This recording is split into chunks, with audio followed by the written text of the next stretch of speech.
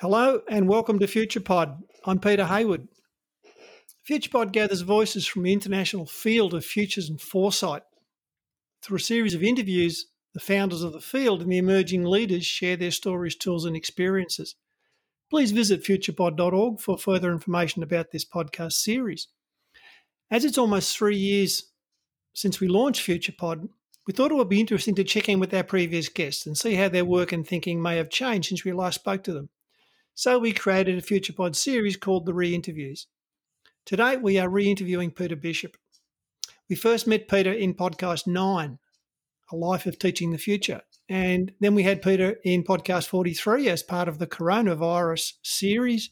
And then finally in 68, where Peter and I had a conversation about preferable futures for the United States of America with the upcoming election. Of course, Peter's biggest passion is Teach the Future, which he started in 2014. And today's re-interview is a bit different because we're going to talk about Teach the Future and also meet some of their young voices. Welcome back to FuturePod, Peter. Oh, it's always great to be with you too, Peter. So, Teach the Future and young voices. Do you want to maybe just talk a little bit briefly about that? Oh, it's my pleasure to introduce these fine young women that you're going to be talking to. The Teach the Future, for those who may be living under a rock in the futures world, I don't think I've touched everybody yet, is a global movement to bring futures thinking to young people throughout the world, in school and out of school, however that can be. Obviously, we believe that the field is growing, but you and I know that for the most part, we talk almost primarily to adults. Yep. And so we need to include young people in this conversation so that they also have an opportunity to talk about the future and to understand it as well, not just to be schooled in it, but to actually participate in the futures conversation. It was our pleasure last summer to partner with the School of International Futures, which began in the UK more or less as a training program, a retreat for people to go off into futures.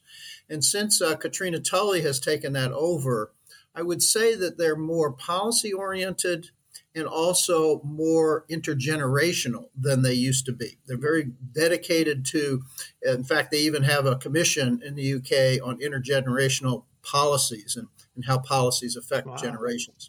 They approached us last year to partner with them on something called the Next Generation Foresight Practitioners, which was a competition, literally, to identify young people. And in the first version of that was 35 years or under. And I was a judge in that and have been a judge for them. And they identified a number of people, young people who were doing wonderful foresight things, a lot more action oriented than just foresight professionals, but really a terrific group. So they're basically identifying people all over the world doing that. After 2 years, they created a second competitive category, which were called walkabouts. I guess you got to be British to know why they called them walkabouts. But those were young people in the 18 to 25 year category. And last year they approached Teach the Future and said, we'd like to do the very youngest foresight practitioners. And they asked us to partner with them and indeed manage the competition for the 12 to 17-year-olds, basically secondary school, middle school, high school students. Yep. We ran that competition over the summer. They had to be identifying a sustainable development goal that they were working on or wanted to work on. So we're really trying to maintain what Kat and the rest of the people at the school mentions in terms of intergenerational dialogue. Let's have generations talking to each other, not just young people expressing themselves, which is wonderful, but also talking across generations so that we can get a fuller view of how things go. I believe that you're going to get a great interview from, these are just two fine, absolutely fine young women, and I think you'll have a great time. And I will come back at the end to conclude the conversation. Thanks, Pete.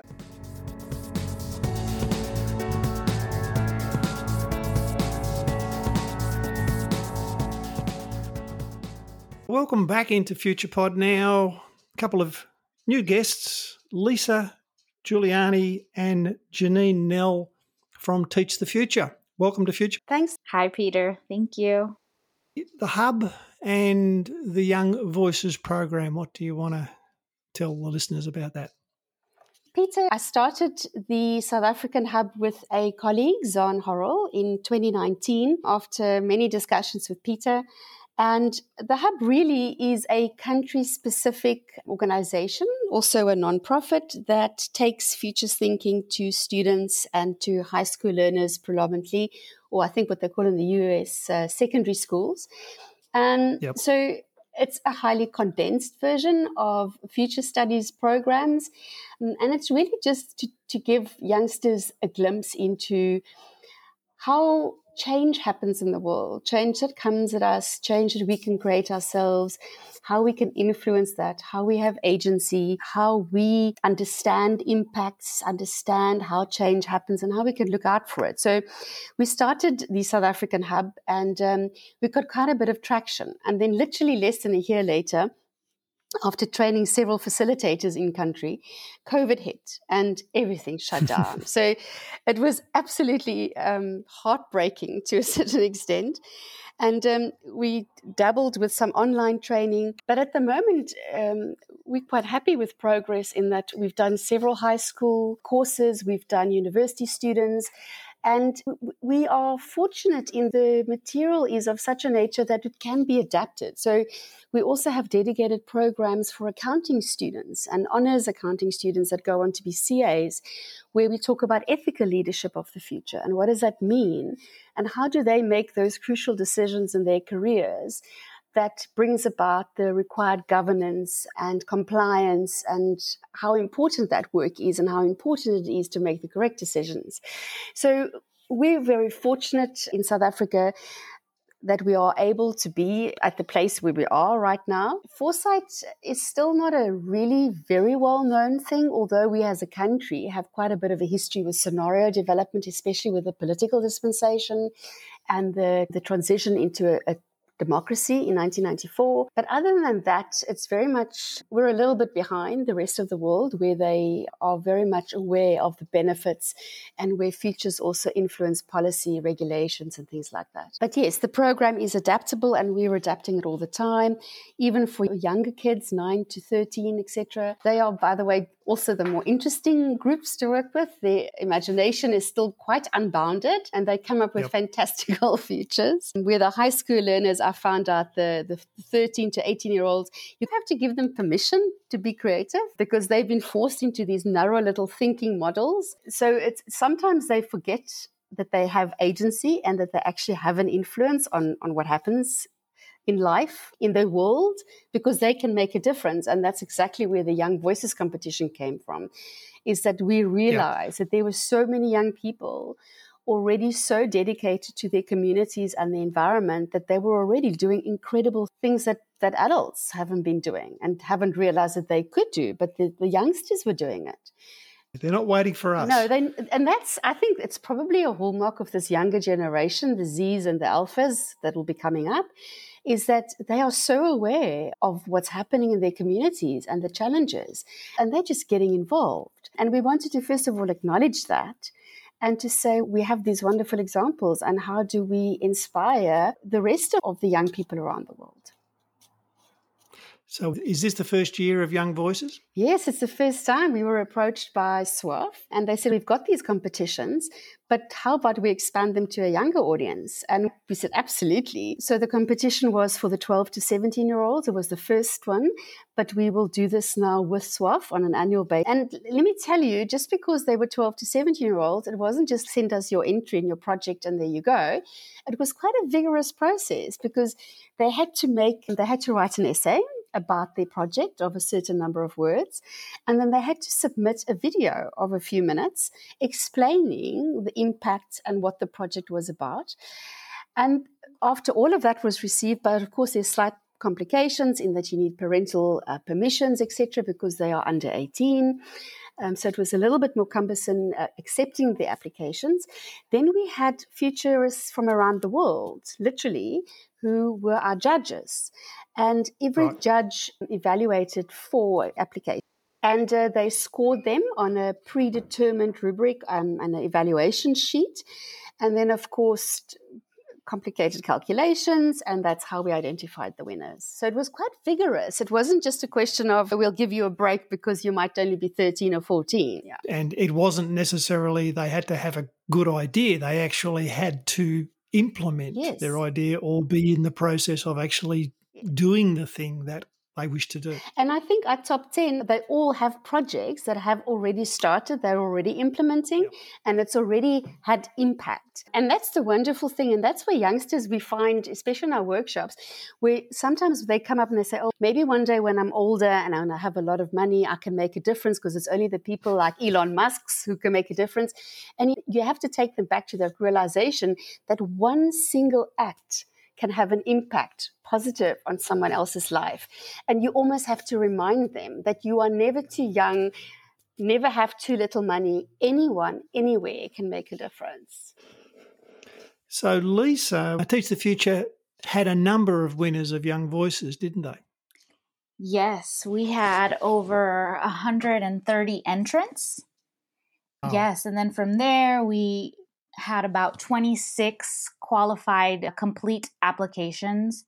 And then from there, the number continues to deduct. And then we ended up with, did I mention 26? Yes. And then we ended up with the top 10. Right. And what did the actual winners receive?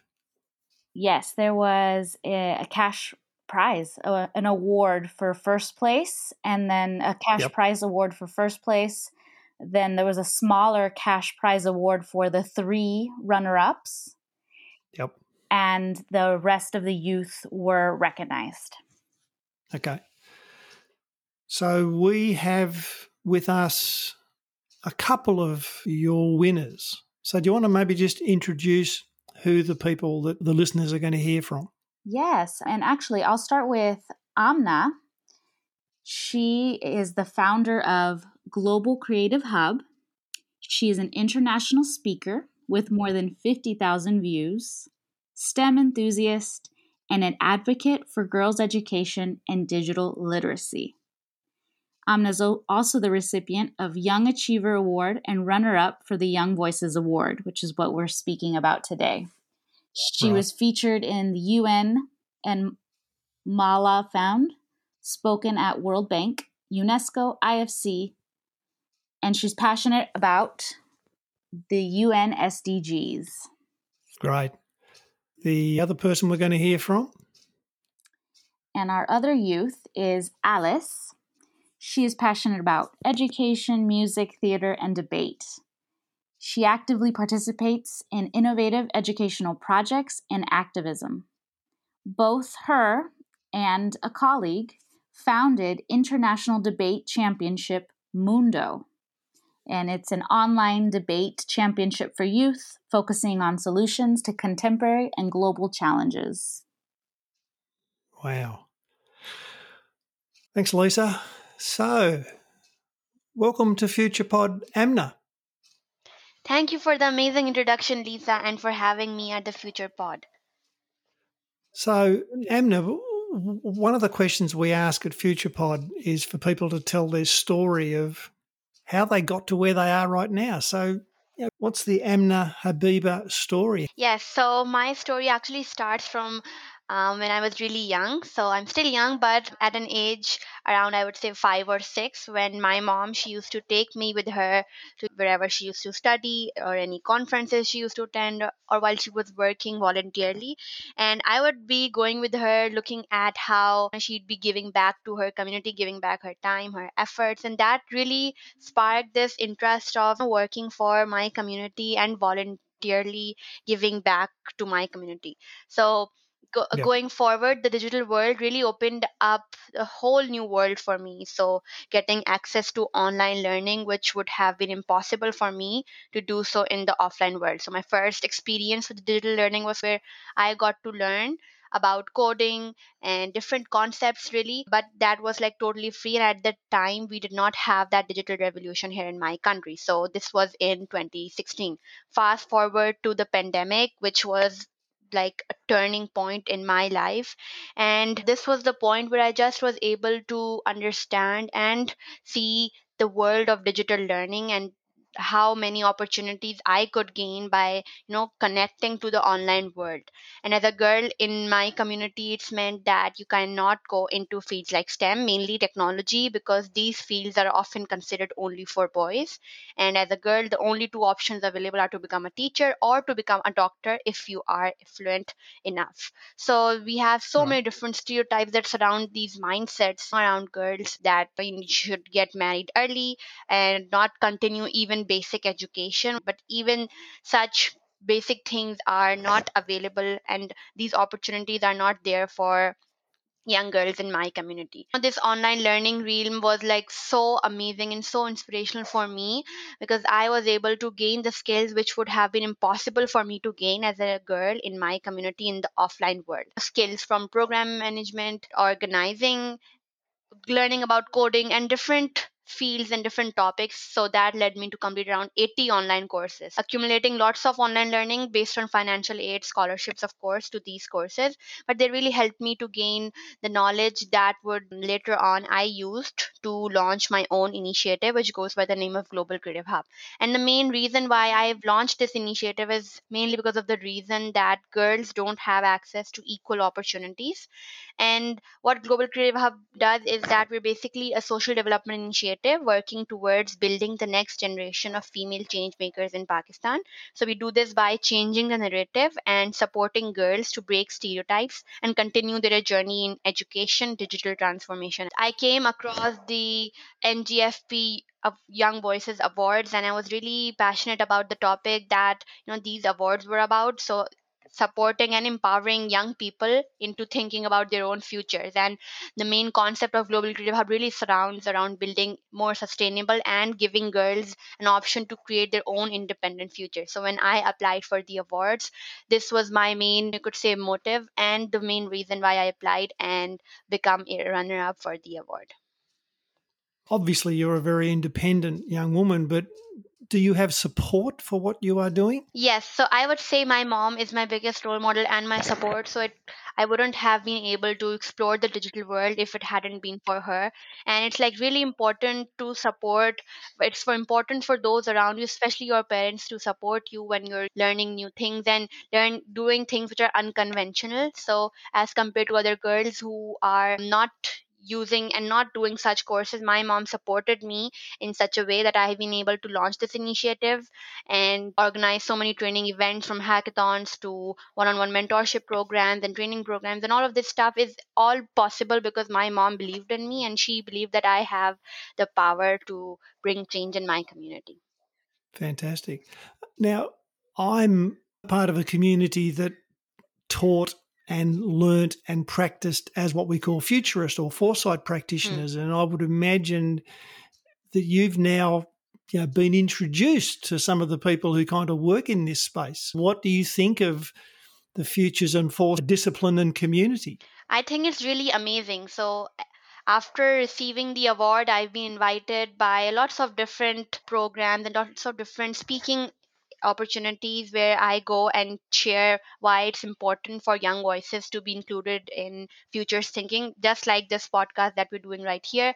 And I believe that this community is like really supportive, and we're really stemming up on this new term which is new for me, which is futures literacy. And the future that I envision is a world where we'll be talking and conversing and taking action more about securing our future. Even the UN SDGs, which I'm passionate about, they're all to build a better future for our upcoming generation. So I really believe that the futures literacy community and the foresight practitioners are really doing an amazing job, and we should keep on continuing.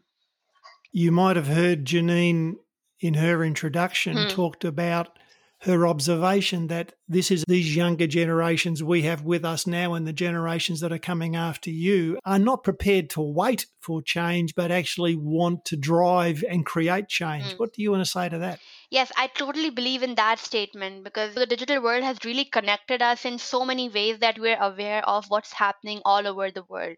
From raising our voices for issues like climate change, raising our voice for issues like getting access to equal education for girls, and so many different issues that are going on, and so many young people who are advocating and bringing change by campaigning in their respective community. So I believe that when we are together and when the voices of young people are heard, we can bring radical change. For the listeners, can they actually reach out to you through your website if they're interested in actually what you are doing and supporting it or modeling it? Yeah, so I have a link which will lead you to all of the work that I'm doing. It's amnahabiba.bio.link. So feel free to go visit. I'm really active on LinkedIn and I use my platform to advocate for what really matters to me. So, yeah, definitely I'd love to connect with all of the listeners who are listening to our podcast today. Fantastic. I might invite Janine and Lisa back in. What do you want to tell the listeners about Amna and her project? I think I just want to say that I feel quite in awe, Amna, of what you're doing. And I think it is absolutely incredible. And I think you've said something which touched me as well, is that you said your mom was your biggest supporter and role model. And I think for most of us, and myself included, moms are just those people who just seem to push us to all sorts of levels when they believe in us. And they sometimes believe in us when we don't even believe in ourselves. And I think, Amna, it's the same for many of us women around the world. And those were the first role models we have and had and still have. And I want to ask you a question, though. You've done this, and I know that in Pakistan, the gender equality is probably a much larger issue than in many other countries in the world, although we see it in South Africa quite a lot as well. We also, for instance, have an incredible incidence of gender-based violence, etc., where women and girls are meant to supposedly know their place. And often initiatives come up against resistance. So I wanted to know from you, how is your project and your initiatives, how are they received in Pakistan? Do you find any community resistance or do you find more support? Considering that you are obviously doing this, I would assume, predominantly for girls. Yes, so really good question. Our initiative, so my initiative is focused mainly for girls, but what's really good about it is that we're, empowering them to be more confident and to just pursue a new field. And I really agree with the point that there is some resistance because we can't just go on and change the mindset of everyone in just a single day. It takes a lot of effort and a lot of impact to bring change in the thinking of people. So for that matter, we've created safeguarding policies for our girls, having things like consent forms, media release forms, and just keeping a safe environment. So all of our events are 100% female. So from the organizers to the mentors, the speakers, and even the girls and even the tech team that is behind, which is by keeping such an environment, we're actually giving them the confidence that you're in a safe space and whatever you're sharing over here stays in this safe space. And one more issue that I've sometimes faced is that of my age. So I'm not 18 yet. I'm just 16 today. And some of our programs have participants who are above my age. And what happens is that when they don't know what my age is and we're just communicating and I'm just giving out instructions and all, they believe that I'm someone who's really old, maybe. And I have that overall because they don't know my age yet. But when they do know my age, so let's say a speaker comes in and says that I'm not really good work you're doing at this age, and they're like, oh, so she's this age. And then sometimes in start I saw a really big drop of attendance from our programs when my age was revealed earlier on. So what we've done in to mitigate this is I don't announce my age until the end of the program, and I don't do it myself. So then when a speaker congratulates, I usually tell them to not.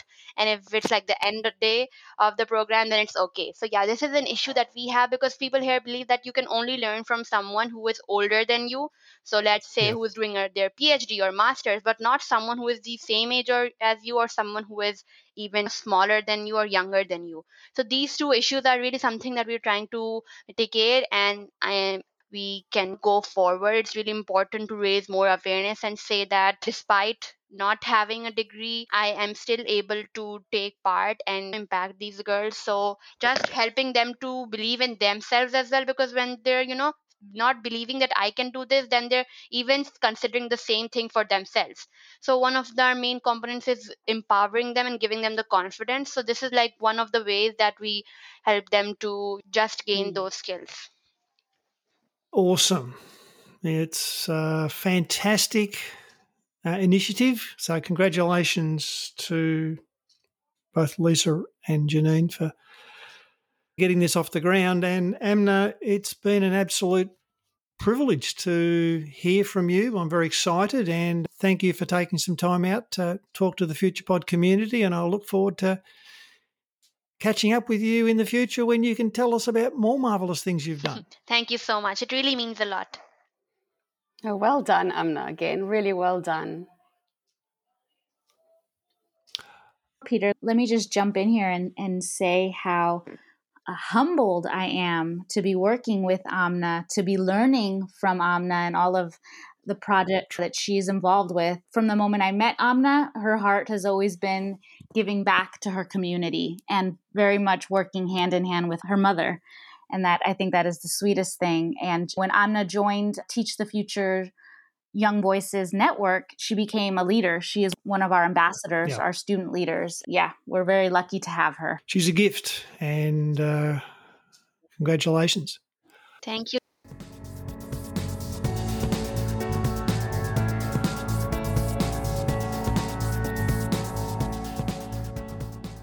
Welcome to FuturePod, Alisi. Yes, hello. Thank you for having me here today. It's very exciting for me, Alisi. So what is the Alisi Mercado story? How did you finish up where you are? In other words, how did you finish up becoming a young voice in the Teach the Future program? Yes, since I was very little, I had a lot of interest in education, especially in a different and innovative spectrum of it, because I never really identified with the school system, and that really bothered me for a long time. And since I was little, I was very uncomfortable because of that and wanted to do something, but I never really knew what it was, and I just complained. And so I think that the time passed, and I was being more and more sad about it and not really feeling it. And I wanted to change that. So I started to go online mostly and see what I could do about it. And I found an organization that really took me in and showed me a lot of things about innovative education.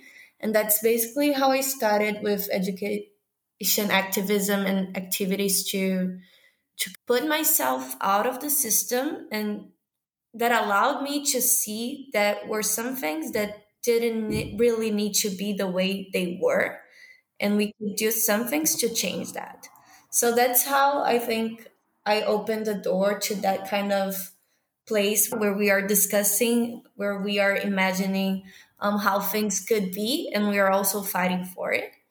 And then inside that organization, I got to know Ruhan, which is a friend of mine. And we had the opportunity of creating a project together that aligned to our desires to change the scenario we lived in and to change a little bit the reality surrounding education.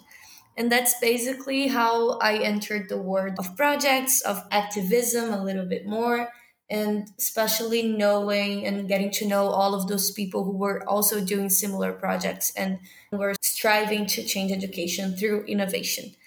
So then I got the opportunity of doing that by myself, and that was really exciting at first and very much an open door, like I said, to a whole new world of things that could be done. And that's how I started with the project with Mundo that have been awarded with the Teach the Future Prize. So I was going to say, do you want to explain a bit about what the project, it's not just the project, it's actually happening, isn't it? It's actually gone from the idea to something that actually happened. Yes. So we got together and we decided that we wanted to do something that really interested us both. I have a lot of interests, so that was really hard at the beginning for us to see what it matched, where we wanted to really do something, because there's just so many things and education is such a broad spectrum. So we kept on talking and realized that something that we both had in common was the passion for debate. And debate is also a place where you can tackle all of these other interests you have, because it's pretty much an open discussion that you can have. And we decided that we wanted to do that, but not the thing that we are used to, because we know that a lot of schools around the world and a lot of people already do practice debate.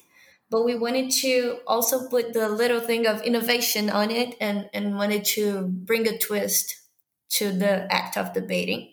So in Mundo, we create that space for young people to debate and to discuss the SDGs, which are the Sustainable Development Goals chosen by the UN.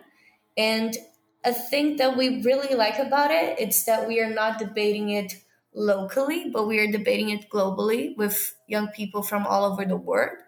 So that's where we really get some different points of view going on, and we can get all of these different minds and different voices as well to get together and make new friends from other parts of the world to discover new things they didn't know about. And one thing that we love about it and that we wanted to really make happen was not only debate these things, these subjects that we are used to, but try to see it with a different eye. I'd say look at it as a problem that can be solved, and that we are not only debating and going over it and seeing what laws already are there or seeing what measures are already being taken, but we can look at it as like how us young people can go up to it and can do something about it too. So we are not only discussing this with a global community, we are trying to solve it with a global community, and then put some things into action, even if at a small level. We know we are not going to immediately be tackling the problem globally and solve everything, but we are already happy to see in our small reality, or with a small thing we can do, or we can post online, or we can just create from it. We are already helping and moving one step closer to where we believe is the place we should go as a society, even though there is not only one direction. So we are also discussing Yep. those directions and then seeing how we can move on together. Can you maybe, just to explain this a bit more, maybe can you pick a very exciting and challenging aspect of the global sustainability objectives that you debated just recently, just to give people an idea of how challenging some of these questions Yes, have been? we have debated mental health, the stigmatization of it. We have also debated capitalism and the UBI, so the Universal Basic Income. Yep. Also, the healthcare system being free and easily available to all citizens. There is also this from the last year we did, Mundo 2021. We also debated period leave for women being a necessity. Yep. So there is a wide variety. And one time we debated education and public schools and private schools as well. And our most recent project was giving school supplies to a school in India. So we got together and organized with two participants who were close in India, and they decided that we wanted to do the project in their locality. So we got together and got some donations, and we were able to do also with the money we won from the prize of Teach the Future. We could do this project to close last year's championship, which was really nice to be able to award back to the community, which these two participants came from and were excited to do the project about. They're very meaty questions you've been debating.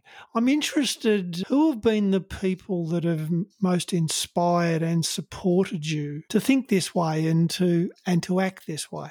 Yes, so I'd say personally, it was my family. Since I was very little, they had the same ideas of freedom, especially in independence. So I was always inspired to think outside the box and to try to see things with a different eye. Not only putting my head down and just following what everyone was following. So I'd say that for me, this was very important to know, even when I was little, that not everything that we hear in school is true. And it isn't always the adults that know everything. They pretty much know a lot of important things, and we should definitely hear and have that exchange with them. It's really important.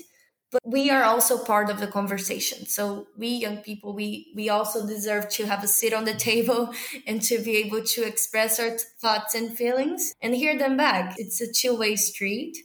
And that, I think that was really what made me think this way.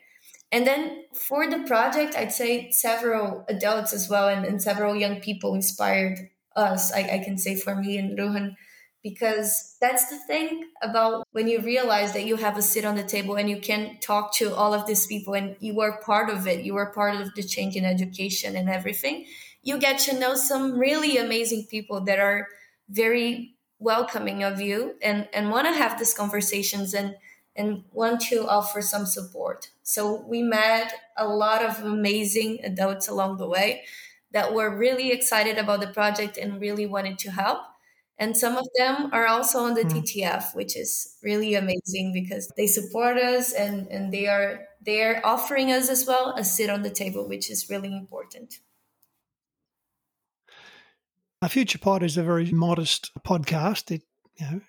It's listened to in quite a few countries by certainly many hundreds of people. You've had a chance through Teach the Future to learn about this thing that is the Futures and Foresight community, these practitioners and activists and researchers who work in this space of imagining and actively trying to create preferred futures for all of us. Have you got any sort of message or thing you'd like to say to the futures community, to the people who are listening to you about what futures matter to you?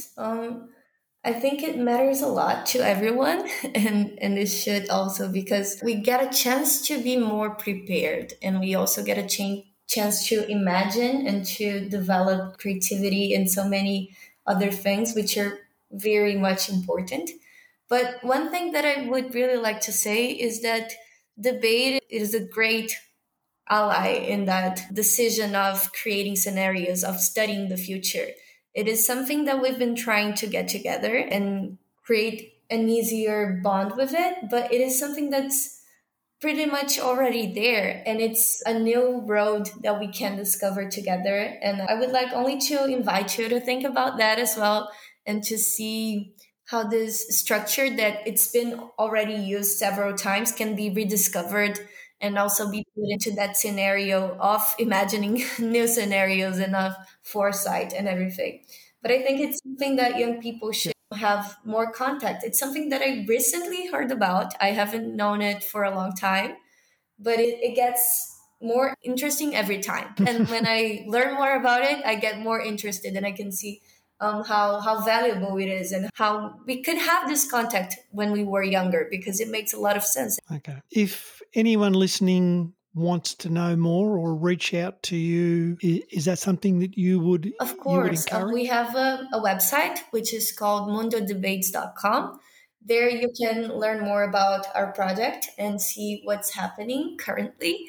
And for me, I'm always open to talking more with the debate community, but it would be more interesting to get in contact with the team because we all work together, and you can see that on the website, and I'll send an emails to us, which is also there on the website, all of the details. You can also look at our Instagram, which is at mundo_debates on Instagram. There you can see some pictures of the projects I've been talking about, and also the current themes we are debating or what is happening in our community, and get in contact with all of the amazing young people who are together with us debating or organizing. Look, it's been fantastic. I'd like to congratulate you for your win in the Young Voices. I can see why you were successful, and your project sounds fantastic, and I love the fact that you are encouraging young people and people my age even to debate and discuss and create the futures that we want Yes, for one thank another. you so much. I'm really happy to hear that. And thank you for inviting me to come today and have this little talk with you. It has been really nice. Yes, thank you so much, Alice. It's always nice hearing from the youth and learning what they're up to and how really pioneering their own projects, how much experience and exposure and meeting new people and network opportunities and everything that comes from this. And so it was just really nice to speak with Alici and her Mundo Debate team to learn what they did with the NGFP award money. They used the money and they donated educational resources for the youth in India. And they did some workshops on debate while they were there. And what I really appreciate about Teach the Future is it, as Alici mentioned, it allows youth a seat at the table. A seat at the table. After all, it is their own future.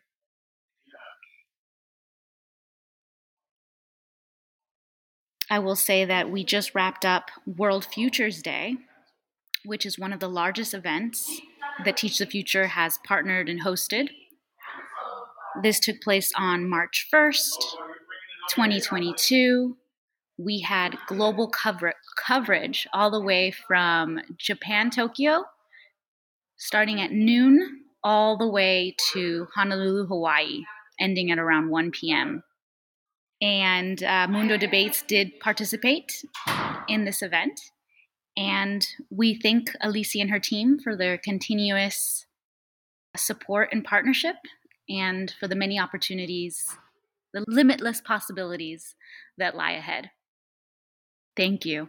Thank you again, Peter, for having us and allowing us to share our journey.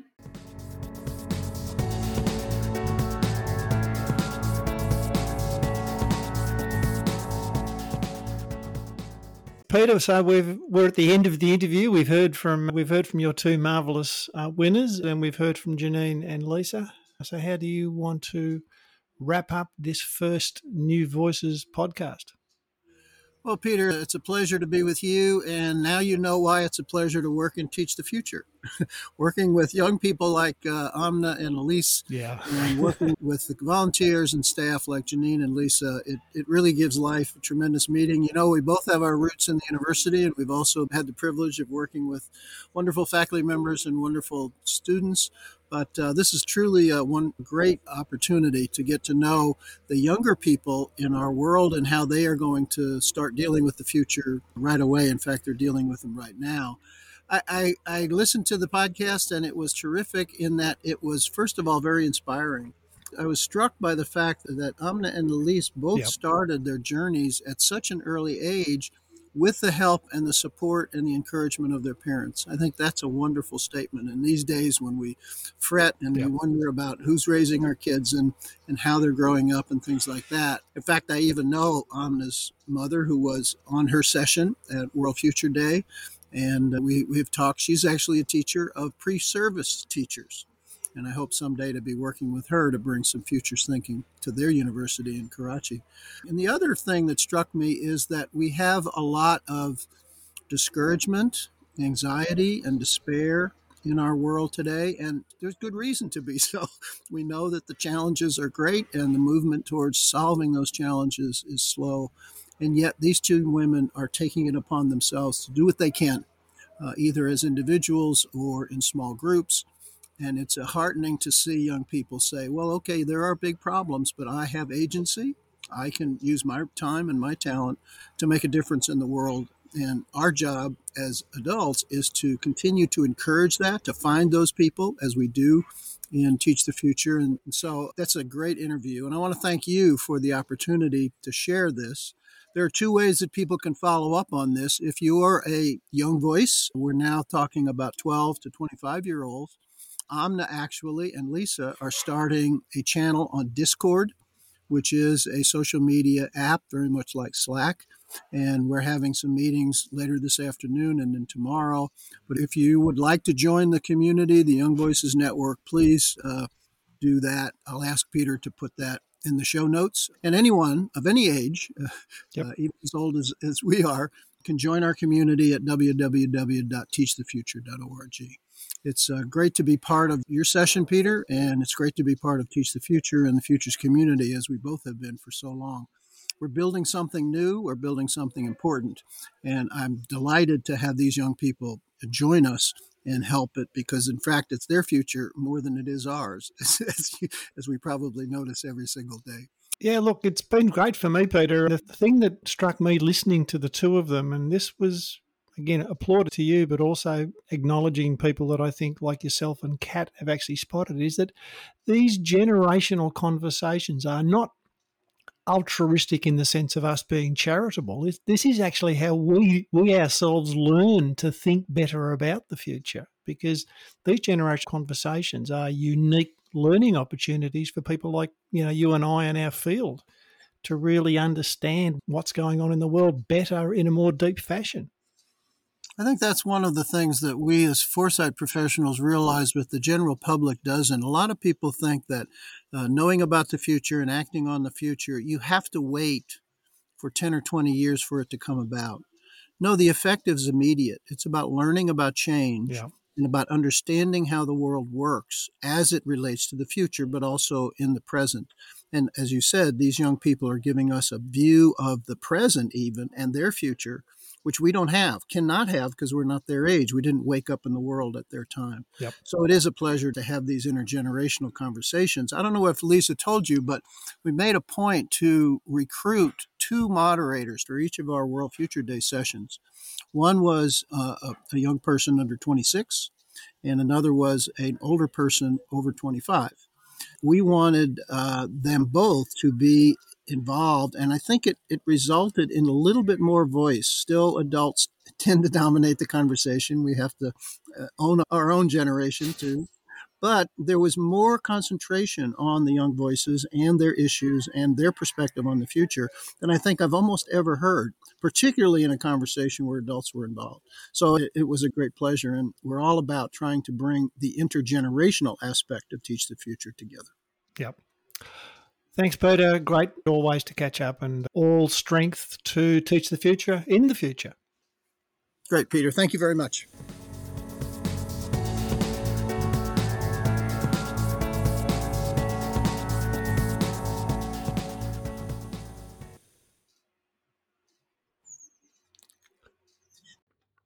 This has been another production from FuturePod. FuturePod is a not-for-profit venture. We exist through the generosity of our supporters. If you would like to support FuturePod, go to the Patreon link on our website. Thank you for listening. Remember to follow us on Instagram and Facebook. This is Peter Hayward saying goodbye for now.